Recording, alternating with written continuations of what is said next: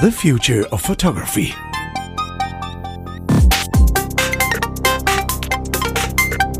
Hello and welcome to The Future of Photography. Emer here introducing the show this week, and I'm joined by everybody. So hi guys. Hey. Hi Jeremiah. Hello. Hi Adrian. Hi Chris. Hi there. It's good to have everybody together again for this episode. And quite a casual subject this week, I think, and a little bit personal. So the topic of this week's show is what's our favourite subject personally. So each of us I'm going to ask each of you the question of what's your favourite subject?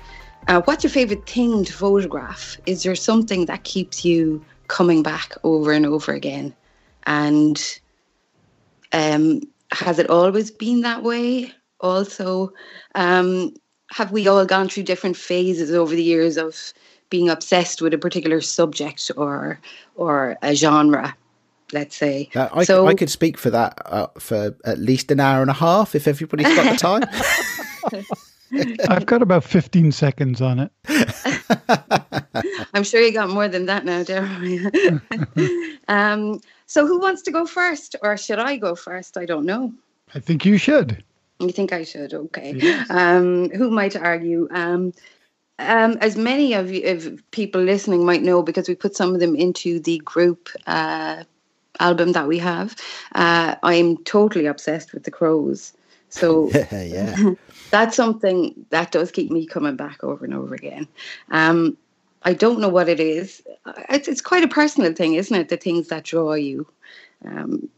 Crows, I think it's their personality, their intelligence, just, the whole societal thing that they have. Kind of, they're very they've got a lot of character, I often see, the big mean crows, and they kind of look a bit thuggish and kind of like big, beaky. I love those guys the best. And I don't know what it is, but they fascinate me so. It is really interesting because we had a few years back now, maybe about 5 years or so, maybe 5 years or so ago. The crows, they have a mating season. Well, I guess a lot of animals and birds do, don't they? But one young male crow decided that he was going to sit on the roof of our house, and that was going to be his territory. But they attack everything, and he used to fly deliberately into our windows because he could see his reflection, and he thought it was somebody coming to take over his territory. Yeah. And I don't own any air rifles or anything like that. Oh no. So all we were able to do, we had to save the crow, but also because it was really seriously annoying, we had to get netting, the sort of netting you see on strawberries when that kind of green sort of stretchy garden netting. We had to get some of that and hang it around the edges of the house so the crow couldn't fly. It was horrendous. And then our next door neighbour, who is a lovely lady, she got a cat because she was between cats at the time. She got a new cat, and then we didn't have a crow problem after that.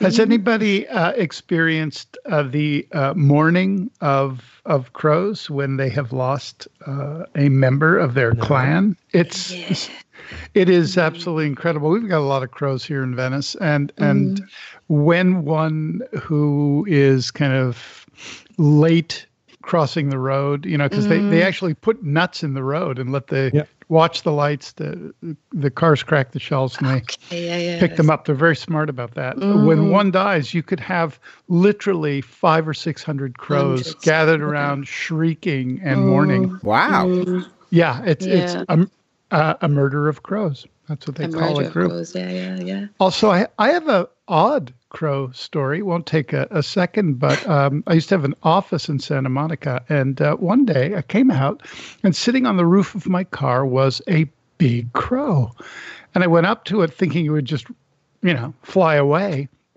It did not. It just kind of looked at me sideways, and I looked at it, and I realized this crow couldn't fly. It had been injured and had landed in my car. I went back into my office. I got a cardboard box with a little blanket.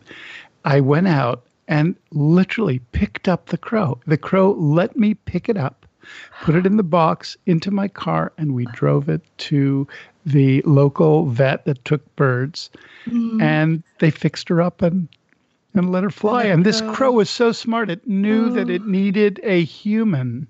Yeah, and I was get it fixed. Yeah, Wow. it's just unbelievable. That is amazing. Maybe I should revise my opinion of crows then, because my experience was just bad.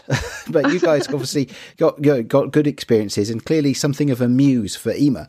Oh yeah, I love when it starts to get dusk and they all go back to like their whatever rookeries or whatever they're called. And there can be hundreds of them like that, like the morning thing. And they just circle and circle before they roost. It's just fabulous to watch. I love it.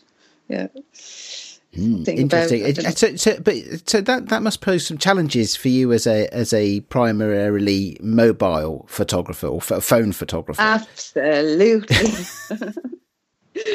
Yeah, really, really. I have had occasion to have my actual camera with me, and yeah, the difference, like the shots you can get on your phone are fairly, which is okay, because I do a lot of kind of grungy things, and I kind of silhouette them up and stuff, and it's the form of the thing to me. I don't really, you sometimes need the detail, but it's great when you can like almost get eyeball to eyeball with them, and the kind of lovely blue sheen on their feathers and everything. Yeah, they're just handsome creatures. And what's the difference between a crow and a raven? Ravens are bigger. Yeah, much bigger. Ravens are enormous. So given that my office is across the road from the Tower of London, not too many ravens around. There's a few here up in the mountains, but not that many. Yeah, ravens are very big compared to crows. We have other smaller members actually of the same family around us. We have plenty of magpies, but we have a few pairs of jays that fly around behind the house as well. And the jays are beautiful because they're brown and blue and white and almost a reddish colour in places. And so pulling this back into the photographic realm. Yeah. Oh yeah, remember that? Actually, if there were any people out there who had tips for us on bird photography. Yeah, well, I thought bird photography is a real genre, right? Yeah. People go out and do this. Like bird watchers now have become bird shooters, and in the photographic sense, I hope. And so, is it better to use a macro lens, a long lens, a wide and close lens? I don't shoot birds. I happen to love crows too, but I tend to work a little wider, so I have to get close, and they don't really like that. So I'm very curious about quote animal photography in general, whether it's. I have a story on bird photography because a few years ago I co-hosted a bird photography workshop in Japan, in Hokkaido. Oh, wow. And it's not my main genre, so but I kind of knew what to expect because bird photographers are a special kind of breed of people. They had some of the most expensive equipment with them that I've ever seen. I mean, we're talking a lens that will set you back like $10,000. We're talking the biggest tripods I've ever seen, the biggest gimbals on them so they can move them smoothly, the most, I don't know, heating elements to keep the cameras warm in the outside because they would be standing out there for 6 hours, 8 hours to wait for the birds to come in. So there it can be the classical and in quotes in air quotes classical bird photography can be quite a lot of equipment. Okay. That sounds like people who go fishing. Fishing is a huge sport in the UK. Sure. Mm-hmm. And the amount that there's a fishing pond not far from us, and the amount of equipment, people come in with vans full of equipment, and they've got all sorts of great stuff. I don't think I've ever seen any of them catch any fish, but maybe that's just because I haven't stood around and watched long enough. You know what? Is that a thing to say, like, you could all the equipment in the world, but like that's it, you mightn't even catch the fish, or you mightn't even catch that shot of the bird. I don't know. Someone once told me that if you stand outside and that you sort of close your eyes and you don't make any eye contact, because you ever see those pictures of like people with a robin in their hand, or you're like, how do they do that? You know, Probably very delicious food. If you just stand there, with something and just you don't make eye contact with them whatsoever at all, and you're very still, that little bird will come and sit in your hand. But I haven't tried it. So maybe I will. So we need, listeners, send us some tips. I'd love some tips on how to. Sometimes I think I imagine that like I'm kind of communing with Crow, and I'm like, stay there. And actually, when I did post on Instagram a lot of crows, and there was a couple of people, a man in particular, he used to say that like I was the crow whisperer or something, because he was like, how did you get him to stay there? And like I was able to get quite close sometimes without, but I've fallen out of practice about it, but I've kind of got back into it again lately now. I've seen a few big beaky guys hanging around. So I have to make friends with them and, just get on their wavelength, I think, or something. I don't know. Well, so there's a great start to the topic for this week then. Absolutely. Crows, so who's next? Oh, I don't know. I'll go next then if you like. There's a lot of questions you asked up at the top there. I mean, I think if there was a theme that runs through my photography ever since I first started getting seriously interested in it, which was about a dozen years ago, it's definitely people and portraiture. But I would say that within that, I'm very keen on environmental portraiture, to show so not just the subject, but the environment that the subject is in, especially if it says something about who they are, or what they do. I think that's a subject that I keep returning to.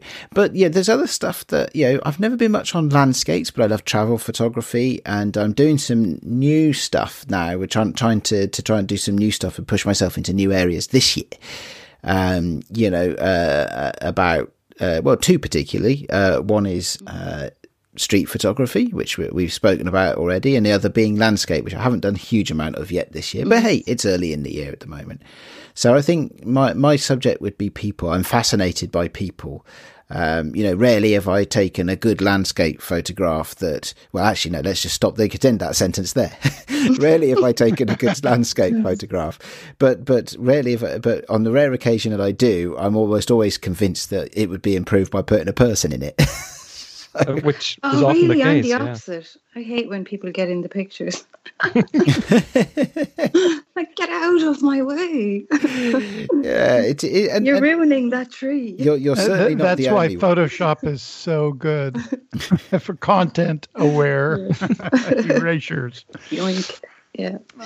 I don't think my tastes are particularly unusual though, and I think over time that's contributed to possibly a bit of stagnation in my photography, which is why I'm trying to push myself in new directions this year. Can I ask if, your photo walks that you've just started recently kind of to start doing, would you say that, your intention to kind of branch out into the street photography and stuff, was that inspired by having done the photo walks, or are the photo walks like a vehicle to try and make you explore different things? I think so. I think the photo walks are a bit more of a vehicle.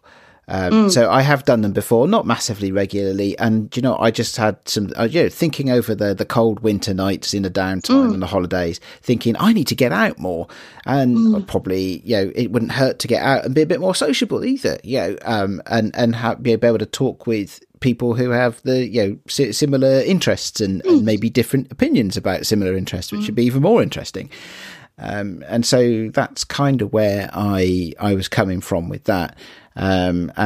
Just really trying to give myself a bit of a kick in the butt, quite frankly. That's good. Well, we all need to kind of shake it up a bit, don't we? From time to time. So that's interesting. Chris, what about you? Yeah, I was thinking hard about this because with what I do, there are certain things that keep on repeating, and one is landscapes, of course, when I do my photo tours. But then on these tours, we also get to see lots of people culture. So there is people photography, there is street photography, there's Yeah, cityscapes, this kind of stuff. And then I try to look through some photos, and what keeps that all together, I think, is more actually more linked to some of the tools that I use. And especially I'm such a great fan of my wide angle tilt shift lens, which informs a lot of my photography, which is my go-to setup that I have. And all these photo tours, to a certain extent, especially when it comes to people on the street, they take me somewhat out of my comfort zone, and this way help me grow. But the interesting thing is this whole working with the tilt shift lens, doing perspective correction, playing with focus and so on. That has also, in order to get that started, I had to leave my comfort zone big time. So for about half a year, I was more stumbling through it than getting the good results. But in the end, I think it has paid off, because now it gives me a lot of control over how I want to show things. And so it's more the combination of tools and how I use them, rather than the actual things, because just the nature of what I do means I have to have a pretty good breadth of things that I'm comfortable with. So Chris, would it be fair to say, and just for the record, you are the only person I've ever seen who'll quite happily wander around with just a tilt shift lens on his camera, just handheld with a tilt shift lens, which I think is good. Cool. I've done the same. Have you? I so understand that. Yeah. It just enables so many things. Is that what it is? Because I was going to ask you, Chris, is it because that is a setup or a piece of kit that for you just enables you to capture the image in the way that you see it in your head? Yes. Is that what that's all about? Yes. It tremendously helps me do that. And it's also one of the reasons that I have no interest at this point to go mirrorless, because I can't get the lenses I need for that. At the moment, unless I use a big fat adapter, So a lens baby, right? You could use a lens baby. That's not quite the same. You know that, Jeremiah. I do. I'm just saying, if you happen to find yourself with a mirrorless camera, I can do free lensing. Of course I can. Yeah, that's true. Yeah, and would you? Are you more tilt or are you more shift, Chris, or is it a combination of the two? Well, it depends. If I'm on a shorter focal length, I'm more shift, and if I go longer, I'm more tilt. Ah, interesting. We could go into depth for that for an hour or longer easily, but shift is the perspective correction, but not just that. It does a few more things. I think that's really interesting, because the way you approach it, like the way that your tilt shift lens, like the way Adrian mentioned, that it kind of allows you to see what it is, the vision that you have in your head. My approach would be the complete opposite. I'd be like, just get the image, like just get a good quality, sharp image, in as much of it as you can, and then turn it into the image in my head afterwards. It kind of it goes both ways for me. Yeah. It really goes both ways. I have that vision that informs how I use the tool, but I also have the tool that teaches me what I can do with it, which then informs the vision. It's kind of it goes together. Yeah, that's really interesting. Actually, it's a really insightful. Actually, so when does the Tilt Shift book come out, Chris? I know you've done a wide-angle one. The wide-angle book has 2 tilt-shift chapters because of that. Otherwise, my publisher wouldn't let me write about it. Fair enough. I snuck those in. Oh, well, and in case in our little conversation here we have inspired people to try tilt-shift, what's the name of the book? Where can they get it? It's wide-angle photography. That's the name of the book. Ah, right. Okay, cool. Excellent. Good stuff. I was thinking though, because from that one time that you and I travelled together, Chris, I was thinking, I wonder if he's going to say tilt shift. I wonder if he's going to say. Well, there you go. Yeah, I'm very predictable. Oh no, not at all. But it's good. But I know how much you love it, and that's you just know each other so well. Oh well, maybe. So Jeremiah, finally, last but not least, what's the thing that keeps you coming back as a subject? I guess I'm more on the kind of Chris side of the, what I would find interesting. There's no particular subject that I set out to shoot. It really does depend often on the mood, the light, where I am in the world. If I happen to be in a war-torn nation on the kind of edge of safety, I'm much more inclined to kind of explore an aesthetic reportage, just because of the kind of uncapturable elements of it. It's not something that's easily repeated when you're in these kind of critical places. It's not something that I do often, but I have, and oddly attracted to that dynamic. But it's not really something that informs my work, writ large. I'm much more in kind of the world of creating images. So often I will go out with a particular set of gear, a camera, and I will, for example, take a very intense ND filter and just do a lot of everything I see then that day is something that would work with slow shutter speeds or blurs or streaks or whatnot to create a kind of painterly relationship with, whether it's landscape or urban. I tend to shoot people with my iPhone, as so many do, and they're more in the snapshotty element. When I began my career, I did a lot of portraiture for magazines, some well known, and traveled far afield to do those. And like Adrian, I love the kind of environmental portraiture where the environment does inform what the character of the human you're photographing is. I love empty spaces, empty rooms, minimalism. That usually turns me on, and I do take a lot of pictures either with my iPhone or whatever I'm carrying. If I kind of see or experience a minimalist environment without people, whether it's in a kind of an architectural environment or a simple landscape, a snowbound landscape with a single tree. I mean, that I can never stop myself from taking that picture. That's what I gravitate towards. You know what I mean? I don't know why, but it's like, oh my God, that's so beautiful. Maybe it's that Japanese thing. By the way, this informs a nice exercise that we're sometimes doing with participants on photo workshops, is to shoot a picture specifically to become a movie poster. Because what that means is you'll have to find something that has a lot of negative space, a lot of empty space that you can then fill with copy and big letters. Yeah. And when people do that, when people approach it that way, they start thinking in those terms, and it really helps.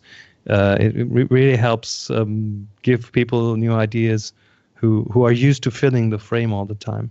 Yeah, that's right. I mean, it's true. So gear plays a very important part where I am in the world, whether it's, around the house or if it's around the neighborhood, around the city, or if it's night, if it's foggy. All of those things will generate a different attraction. I can always find something to photograph. I don't think it's ever...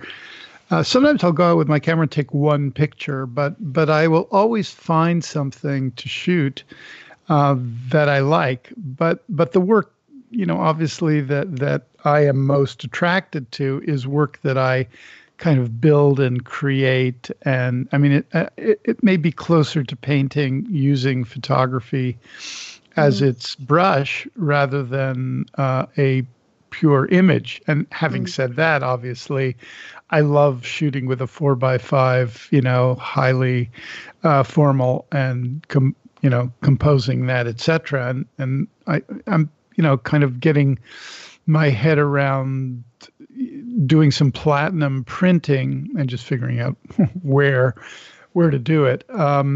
But So I'm also very attracted to the paper print, and so that becomes a very focused goal of mine. Wherever I'm working, it's not just to post it electronically, but it's what will be the best thing to hold in one's hand, because I just feel that experience is a little bit different. But I can't see that there's a single subject that I have to shoot. Like some people just love shooting cars. You know what I mean? They love shooting. There's incredible landscape stuff being done, and I'm currently working on landscapes right now that are basically formal landscapes that appear to have been shot on the lunar surface. So I did not go there, I'm going to confess, but they look very realistic, and they have a sense of that kind of Ansel Adams on the moon, I guess. Loads of stuff there then. Wow. Do you know that stuff that's in my head? We've got four people, in our little team here, and 4 completely different views on it. Isn't it crazy? Yeah, cool. Yeah. So we probably should ask the question: what does this mean for the future of photography? Well, if there is a future. Oh dear! Now we go deep. Somebody's brought their dark thoughts to the recording session today. It's a dark time right now where I am. So, I think we can all agree collectively that whatever we see coming up, things that we can't even imagine or kind of predict, that one of us will be attracted to shooting it.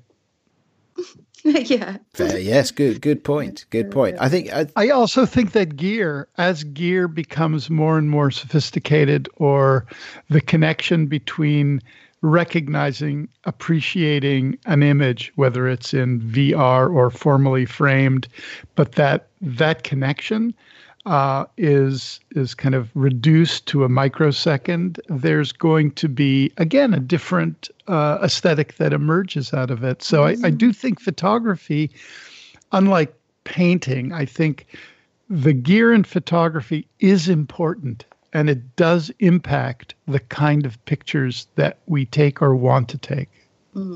Please discuss.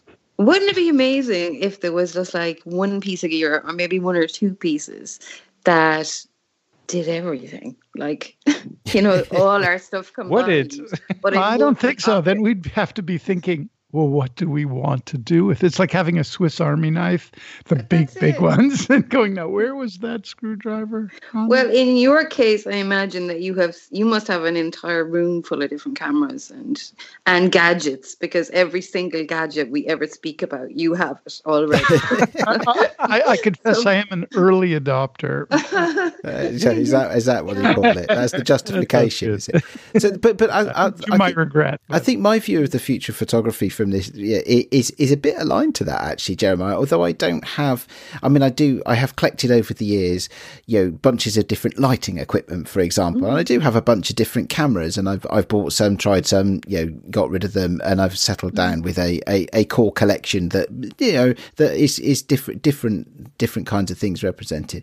But for me, I think part of all of this stuff about the future is, and this is a very personal view, is the any growth in my photography, in my artistic expression and achievement, comes through practice and experimentation.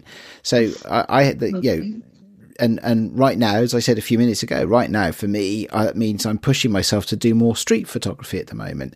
And and I will also be pushing myself to do more landscape photography. So it's interesting that the questions that we asked about what do you keep coming back to, and phases through the years. I think for me, the future is that I need to push myself to do different things and to learn more. And part of that is part of that is the equipment. I'm part of it is just putting yourself deliberately into situations and taking and making photographs. So, I don't know. That's just a very personal view. Can I ask you a question based on that? If you are pushing yourself to go out and say do street photography, are you thinking of like, I'm going to find the one image that is spectacular, or are you thinking about a folio, a group of images, say 25, that all appear to have the same themes or moods or forms within the context? Here's the latter, clearly. I think it's for right now. It's about getting out there and doing it, and I think it's about doing enough quantity that I can distill it down later. It's not. I'm not searching for one shot. I'm quite happy to look somewhere where I think the light is good and there's an opportunity and wait for an opportunity, but I'm not searching to make one particular thing. I'm searching to experience new things and see what I learn. It's an exploration more than... Yeah, that's a really good word, Emer. Yes, absolutely. It's an exploration. So, Emer, your work is very kind of, I think, cohesive. And so, your moods are set really specifically. So when you go out and experience a landscape, the way light falls on a tree, a path, a road, whatever, are you going, this really fits in the realm of my folio, of my body of work? It's just another piece of the bigger mosaic. Not directly, but I am drawn to the same, it's sort of, I don't know, it kind of connects me to where I am. And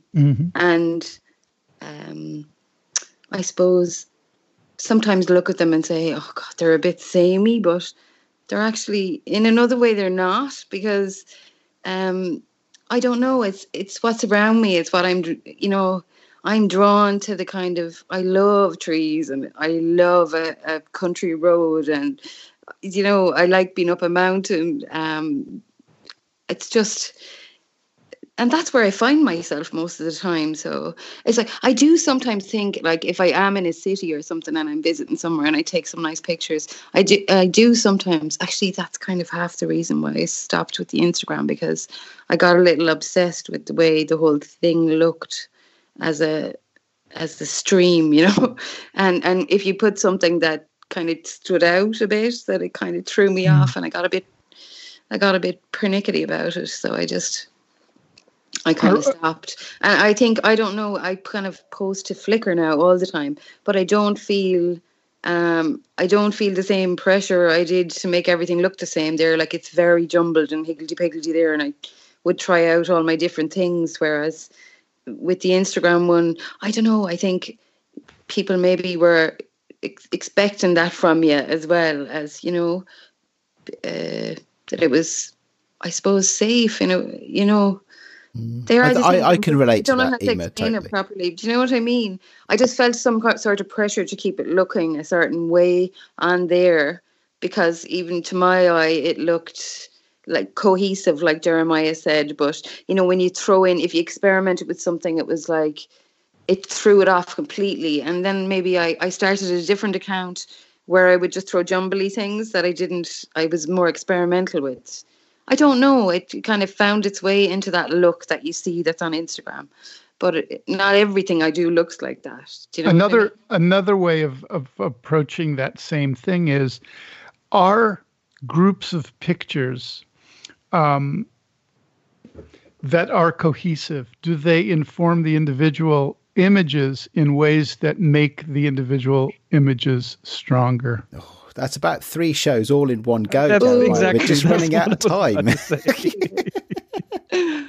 We could go. We should capture that question and come back to it, because that is very worthy of a whole question itself. But I'm aware that several of us have some pretty hard stops to time out very shortly. Mm-hmm. So I'm afraid we're going to have to wrap up.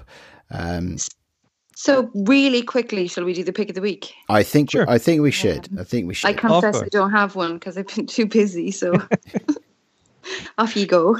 Okay, mine is very short, and it's not really about photography, but about someone who used to be in front of the camera a lot. It's about Terry Jones, who died a few weeks ago. Oh yes. Yeah. He was of Monty Python fame, actor, writer, comedian, director, and he's not the Messiah.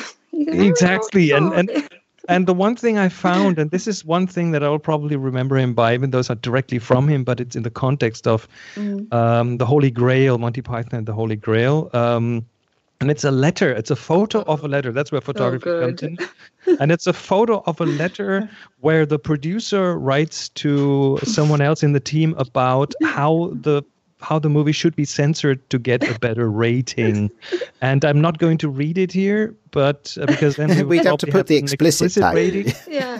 We would get an explicit rating, but it includes the sentence, we have to lose as many shits as possible. So it is a wonderful letter, and it made me laugh so hard. And it's from behind the scenes of a movie production. I'm pretty sure, Jeremiah, you know these kind of things too. Yes, I do. And I Please really let love me it. Sadly. It is so funny, and that's my pick of the week. Not very photography. A worthy pick. A worthy pick indeed. Jeremiah, what's yours? Well, mine is I've kind of chosen a photographer that illustrates, what we were talking about. Is there an image that one or the other of us are attracted to? And this photographer, Cody Cobb, Cody Cobb, and he has a beautiful Instagram as well. But he is into very minimalist landscapes, but affected by color and light in ways that I haven't really seen. And they're very consistent, and they're very odd. They're very moody. I have a feeling they'll be beautifully rendered if they're printed. I have a feeling that the screen is not the best way of seeing them, but I don't know. But there is an example of someone who would say, "Oh, look at those ice flows. If only they were bright red." He is attracted to a certain form and light, and yet wants to add something later to personalize it. I just thought, when we're talking about what we are, each of us, attracted to, he stood out as someone who is very specific in his, experience of nature. Yeah, I looked at these. I've been looking at them. I've been trying to think whether the foregrounds are sets that are shot with a sort of forced perspective. Because some of them, the granules of ice look way too big compared to the background. But I think it may be part of the very wide angle. He's just very close to the foreground. Yeah, maybe, and of course, it may be something to do with the shooting technique using lights as well, because the foreground is clearly flash lit, and but these are reasonably long exposures to capture the background, and they kind of look like they're composited or something, don't they? They do a bit. I can conceive of a technique of shooting that would actually render them in a single image, but it's an assumption on my part, of course. But yeah, they're gorgeous. Yes, that last one with the moon in it is really. Yeah, it's very nice. Yes. Well, I'll tell you what, my pick of the week is also very short. In fact, it's 2 words, and I'm going to use it as a teaser. My 2 words are TFOP zines. Ooh. And that's all I have to say about that for now. Okay. Yeah. So we want feedback about those 2 words that Adrian. Should we do a zine?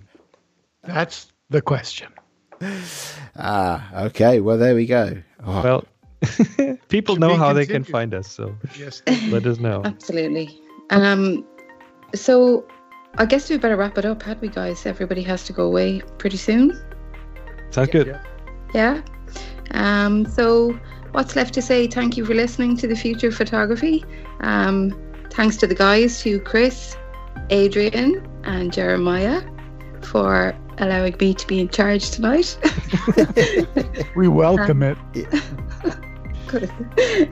You might be sorry you said that, Jeremiah. Anyway. No. So until next time, good night, everybody, and pump voyage. Bye-bye. Bye. Bye-bye.